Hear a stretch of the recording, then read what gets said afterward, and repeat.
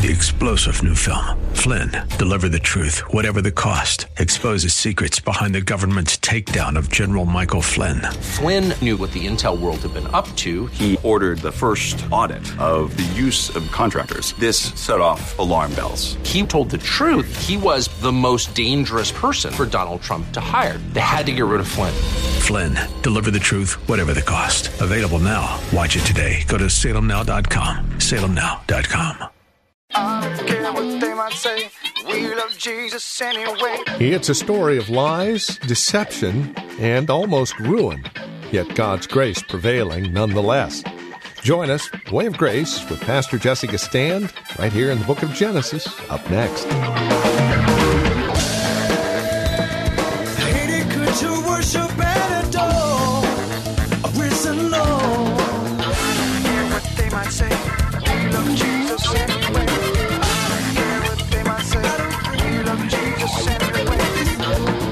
It's called the restraining grace of God, and that's what we find in Genesis chapter 20, verses 1 through 18. Welcome. This is Way of Grace with Pastor Jesse Gistand from Grace Bible Church right here in Hayward. We're continuing our look at Genesis chapter 20 and God's restraining grace in spite of Abraham's sin and cover-up and Abimelech's selfish desires.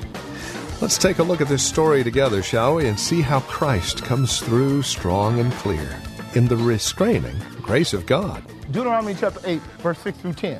Between the day of Abraham and the days of the children of Israel will be something like 430 years, okay? 430 years. Where Abraham is now claiming the land that God is going to give to him for Abraham to be a steward there. His people, his children, his sons, his daughters will live there after the land is built up.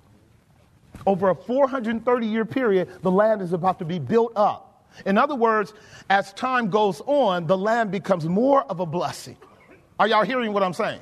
It's like buying property because you have a vision. You've got 20 acres you bought. In California, that's going to cost you almost, $10 million, $20 million. But if you have a vision that those 20 acres can put property and condos and all sorts of other things there to where it ends up being hundreds of millions of dollars, now you have a good return on your money. We call it the sow reap principle. Is that right? Well, that's what God is doing for Israel.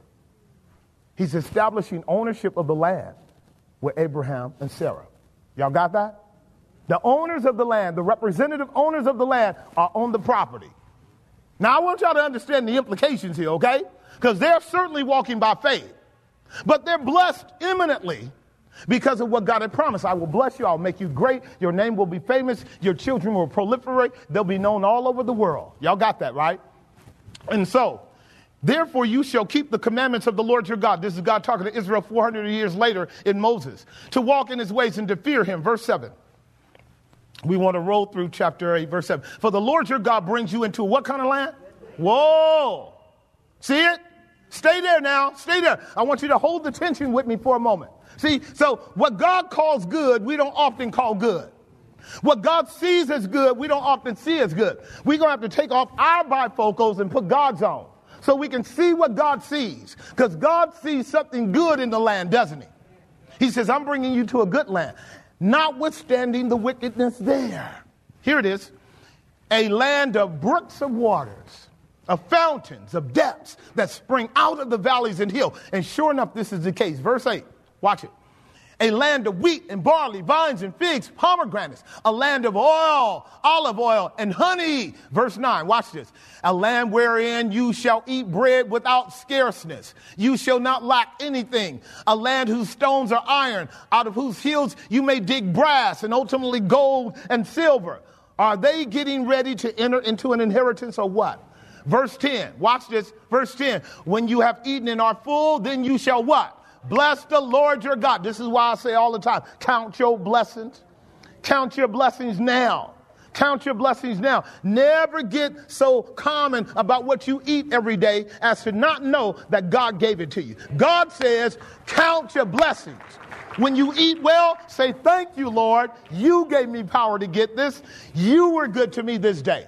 You shall bless the Lord your God for the good land which he hath given you. So God paints a picture of the blessing of that particular place. I'm going to leave that alone because I want to move on now to our fourth point. Going back to our Genesis 20 text.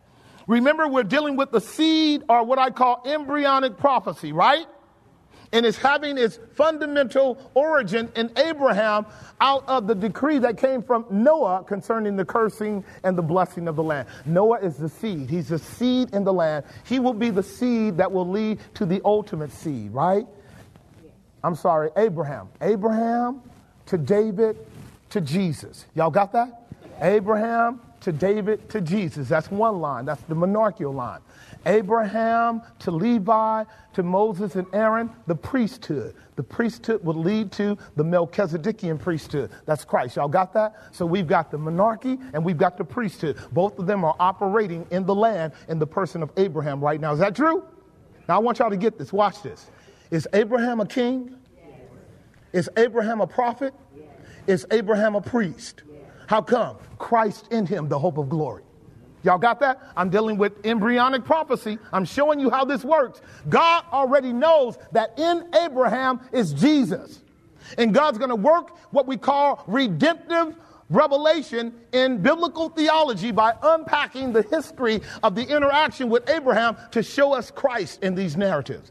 Is Christ the King of Kings and Lord of Lords? Is Christ the mediator between God and man? Is Christ the true prophet? Yes, he is. And Abraham's playing that role out.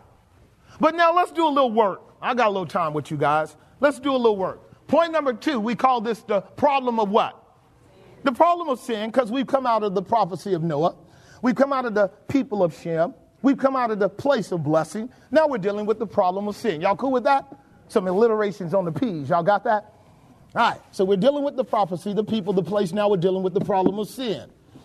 Now, you and I have to admit that after a while, once you start walking with God, even though you prayed for God to take away your sin.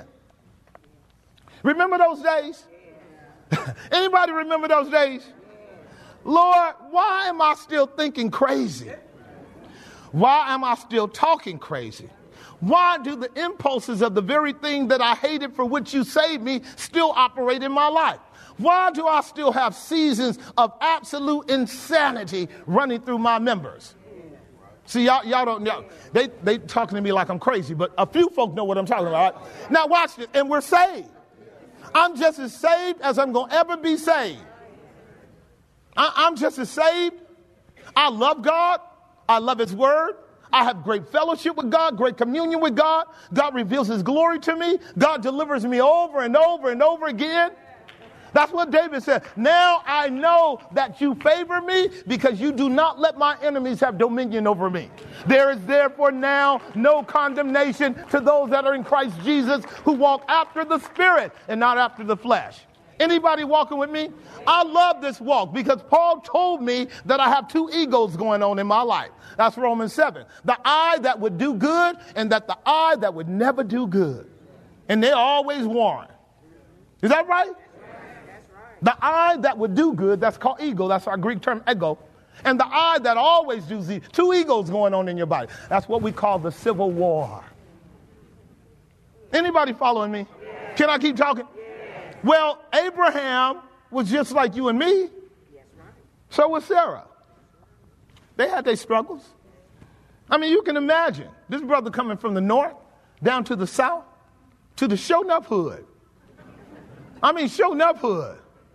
He rode down the street from Sodom and Gomorrah. He smack dab in the midst of the Philistines. And the Philistines are a bunch of big people. Remember his son David? Going to deal with him in a minute. I'm going to come back there because we're dealing with embryonic prophecy. I know where I'm going. Do y'all following me? So Abraham going to deal with the Philistines, but not now. They getting ready to make a treaty. Let me show you how sharp Abraham is. This is why I called him Bonnie and Clyde. I'm going to help you in a minute. God does work with gangsters. Paul was one. The problem of sin. When we look at the text, we discover that Abraham did have a root of presumptuous sin around a fear that the people that he was among were completely ungodly. They had no moral parameters, no ethical break. That was what Abraham thought. Now, he had every right to think it. Do you know why? Because when he came into the land initially back in chapter 12, verse 6, the Canaanites were already there. And they were already doing bad things. And then he went down to Egypt. And then he came back. And when he came back, remember, Lot was so allured by them that Lot took off. Because the way Lot looked at it, he saw it as the Garden of Eden. Remember that?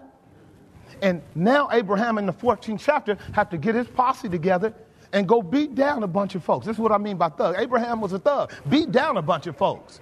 That's what he had to do. See, y'all ain't reading the narrative right. I love God because what God did was give Abraham a bunch of cattle, a bunch of resources, a bunch of servants. Abraham comes into Canaan conspicuously. What do you mean, Pastor? This brother got an entourage of significant stature with soldiers and servants and money and all kinds of oxen and sheep and cattle. Now, ladies and gentlemen, when you bring your posse into a territory like Abraham did, all the other kings are looking at you. Can I keep teaching? Now, they're going to leave you alone for a minute, but they're watching you. And for the 25 years that we are speaking of that has now transpired from Genesis 12 to Genesis 15, 25 years, Abraham has grown in Mamre, in Hebron. This brother got business going on. Now think with me on this level. Y'all ready? Think with me on this level. Your servants, as you are in a land of strangers. You can't isolate yourself from them people. Just like Abraham had to go, we go. Go ye into all the world and preach the gospel. You got to live among people. You got to work with people. You got to mingle with people. You got to buy commerce. You got to buy goods. You have to buy material. You have to trade with people. Am I making some sense? They weren't isolated from the people like crazy, weak Christians like to do. Separate yourself. You got to dwell with them. In the world, not of the world. Insulated, not isolated. Plus, you got to love sinners. I love this. So Abraham's servants are out on relief on the weekend. They get the weekend off. Except Sabbath, they got to worship, right? But they get the weekend off. And so on the weekend, you know, these slaves, you know, they go to the club and to the park and they kicking it. And so some of the other foreigners say, who are you? And they say, we Abi's servant. Abi, who is Abi? Abram. That's his name, Abram. In the Hebrew, your vowels are largely short vowels. So when we go Abraham, we anglicizing it. You got it? Abram is the way it is in the Aramaic or the Hebrew. Abram. Y'all got that? Getting ready to teach you something. So they Abi's boys. Who is Abi? Abi is Abraham. Who is Abraham? He's the fellow that God told to come down here in Canaan and take over everything. Anybody with me? Now, you work for Abraham. And you know God is on Abraham's side. You living good. You doing well. You Abraham's boy. Abi's my master. Now, Abi is a contraction of the term Abraham. And Abraham is two words. Abba, which means father. Right? And Aram, which is his great-grandfather, means exalted one. Aram is where Abraham came from. Abraham. Aram. Take the A off and it's Abraham. You guys got that? Abraham is the exalted father. Now think about this for a moment before I get on into my text. Here you are, you come in with Abraham and you telling everybody that Abraham is the exalted father. Now you know that's going to tick off the rest of the kings. Not only is he the exalted father, this is like the Godfather. Y'all got that? Abraham's the Godfather. And God done sent Abraham down here to take over everything. And the kings are watching. And the kings are realizing there's some merit to what this brother is talking about. Because the next time that Abraham showed up, after having established himself in Hebron, he took out some of the most formidable kings, wiped them out. We can still see the smoke. And what's more is God was with him in it. So now the fear of the kings, the fear of God is in the heart of the kings. Do y'all hear me? But Abraham has a challenge because Abraham is struggling with the fact that he's going to have to now negotiate with Egypt first, which I told you that was what we call embryonic prophecy, because Israel's going to always be going back to Egypt. But now he's dealing with the Philistines, the other formidable foe, because the king of Gerar is the king of the Philistines. So now Abraham has to go down there. And Abraham uses the same tactic in Gerar that he used in Egypt. Y'all ever thought that was curious? Did you ever think that was curious? All right, so let's learn a couple of things. One is, when you have a besetting sin, you will continue practicing it until God cuts it off. That's a fundamental truth. That's just the way it is. And you're never going to overcome your sin in your own strength. It's just not going to happen. You say, Lord, I ain't going to do it again. I ain't going to do it again. I ain't going to do it again. And you do it again. Right? Am I telling the truth? You just do it again. Right? You do it again. Right? The car run right past you. You didn't mean to cuss because you tried to stop cussing. Right? But it came out. Did it come out? That's that ugly ego. The one you don't like. Because you're saved. Right? Before you were saved, you were him. But now that you're saved, you don't like him. Lord, I don't like him. That's the way I talk to God. God, you know what he's thinking. I'm not thinking that. That's my ego thinking like that. That's my carnal man. I don't like him, Lord. Get rid of him. Right? Because I want to walk in peace. I want to walk in joy. I want to walk in fullness. I do not like crossing the line, sinning against God.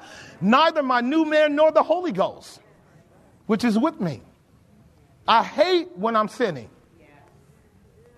But I got to depend on God to subdue my sin. And then when he doesn't, I have to ask God for humility to have to live with the weakness of my flesh. Knowing that God is working in me. I'm a work in progress. Y'all got that? That's how you deal with that. And God tells me to fall back on my integrity. And that is tell the truth. If any man say that he has no sin, he's a liar and the truth is not in him. Just tell him, Lord, you see this ugly, filthy heart. That's what David was able to say. Against you and you only have I sinned and done this evil in your sight. And God forgave the iniquity of my sins and liberated me from the curse of my sin and covered me so I could keep it moving. Is that how God works? Is that how he works? Well, I'm just saying that because what we often do is we will project our fears on other people. So Abraham had already said, I don't think these people have any notion of God in this land. And he made a deal with Sarah. This was back in chapter 12. Remember what he told Sarah? Now, when these fools see you, because, girl, you're hot. You spanking, girl, you spanking. I'm a blessed brother. But these fools going to kill me and take you. Is that what he said? They're going to kill me and take you. Now, if you love me, that's what he said. In the English Bible, it's called show me much kindness. But I mean, we can stretch that out. If you love me, I got a plan. Here's the plan. Now, you my sister down the line a couple ways, uncle's child, right? You know that because God allowed that until we got the law in Leviticus 18 through 20. So we cut off incest. But for a season, it was acceptable. Your wife is your relative. I know that sounds crazy. I remember years ago when I taught this at Grace, the spouse you with, that's your sister. The spouse you with, that's your sister. I'm going to show you the gospel here in a moment. I don't care how far down the line, somewhere down the line, y'all connect. Did y'all hear that? My sister, my spouse, is the way the gospel lays it out. So we're hedging on a pivotal covenant principle here that Abraham knew. So he said, sis, Now, that's what he just says. If they want you, knowing that you my wife, they just gonna assassinate me. And when they assassinate me, they gonna take you and take all this we got. All this we got, Sarah. See all this? Because it was Sarah's right along with Abraham. Sarah was living large. Remember, she's a queen. If he's a king, she's a queen. This sister got money, she got servants, she's got land, she's got property. Are y'all hearing me? She is no small figure. She's a princess in the Word of God. She is at the top of the line. And when she rubs her hands and hear her brother give the plan, she says, yeah, it would be tough to lose all this for you. It'd be tough to lose all this for you. Just stay with me for a minute. Just stay with me for a minute. I know this is tough, but it's going to land on the gospel here in a moment. I know it's tough, but the only reason it's tough is because you're still not persuaded that you're a sinner. That's the reason it's tough. Because you're better than Sarah, and you're better than Abraham. That's why what I'm saying is tough. Because you still got a bunch of self-righteousness in you. I wouldn't do that. Yeah, you would. But I'm going to show you something. Can I show you something? I'm going to show you that there's an aspect of what Abraham is doing that comes directly from the will of God. See, remember I told you can't think horizontally. You got to think vertically. It's going to be tough, but you might see it. Now, what we have is the problem of sin, and sin is always the inability for us to see the whole picture. And it shuts us up to choices that are limited, that we have to execute with our own reasoning. You have that going on in your life every day. Every day you make choices that are rooted in two things and sometimes simultaneously. Are you ready? Every day you make choices that are rooted in your sinful nature because of your weakness, because of your ignorance, because of your propensities, because of your bents, but it also may very well be mixed with faith. Now, anybody operating out of faith and sin at the same time? Yeah, you are. Don't ever lie and say you don't. Every act of faith on your part has a sin element underneath. Because we never, ever do anything perfectly. So let's give Abraham and Sarah a little break. Mostly Abraham. But Sarah got her issues.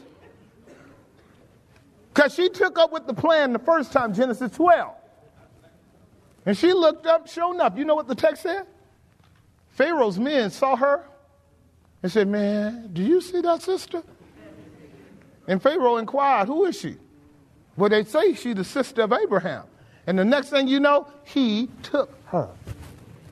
Just like Abraham said. Just like he said. But quite naturally, he gonna take her because she's Abraham's sister. Right? And so, if you look at that narrative carefully in chapter 12, something strange occurs. Pharaoh negotiates with Abraham and gives Abraham a bunch of money, a bunch of cattle, a bunch of goods. Abraham comes out wealthier than when he went in because Pharaoh took Sarah. Now, Sarah is in Pharaoh's house getting manicures and pedicures and all of the best of everything because she's at the top of the food line. She's sitting up there saying, Lord, what are you up to? Because she's walking by faith too. This is integrity meeting integrity. That'll conclude our time today here on Way of Grace with Pastor Jesse Gastan, the Ministry of Grace Bible Church here in Hayward. We thank you for spending time with us. Trust that as you do walk through God's Word with us, you're growing in grace, growing in your relationship with Christ and your love and adoration to Him.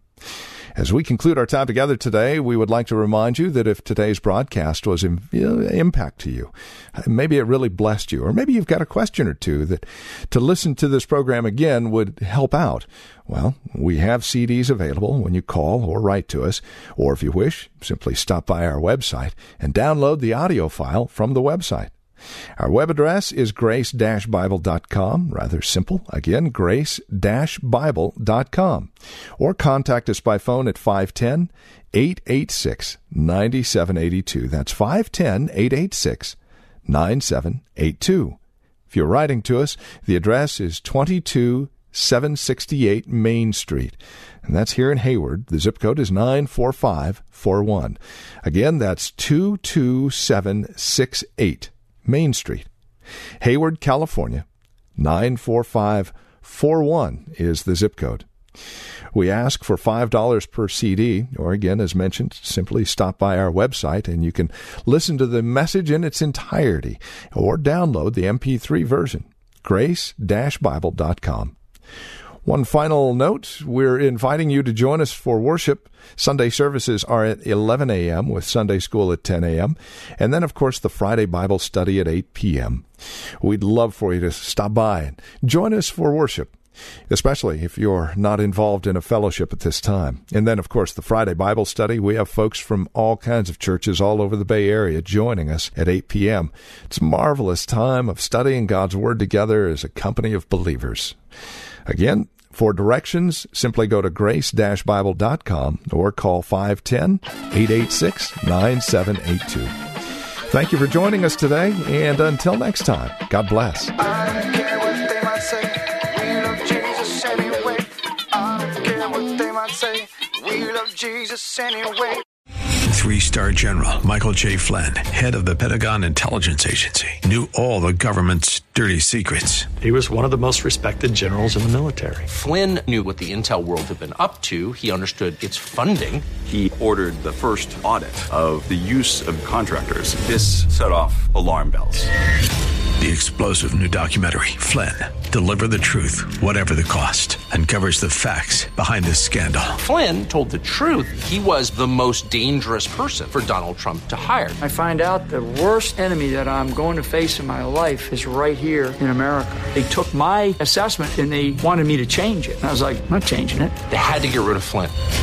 With in-depth interviews, archival footage, and never-before-seen personal records of the man behind the headlines. I just felt like I was drowning. Flynn, Deliver the Truth, Whatever the Cost. Available now. Watch it today. Go to salemnow.com. salemnow.com.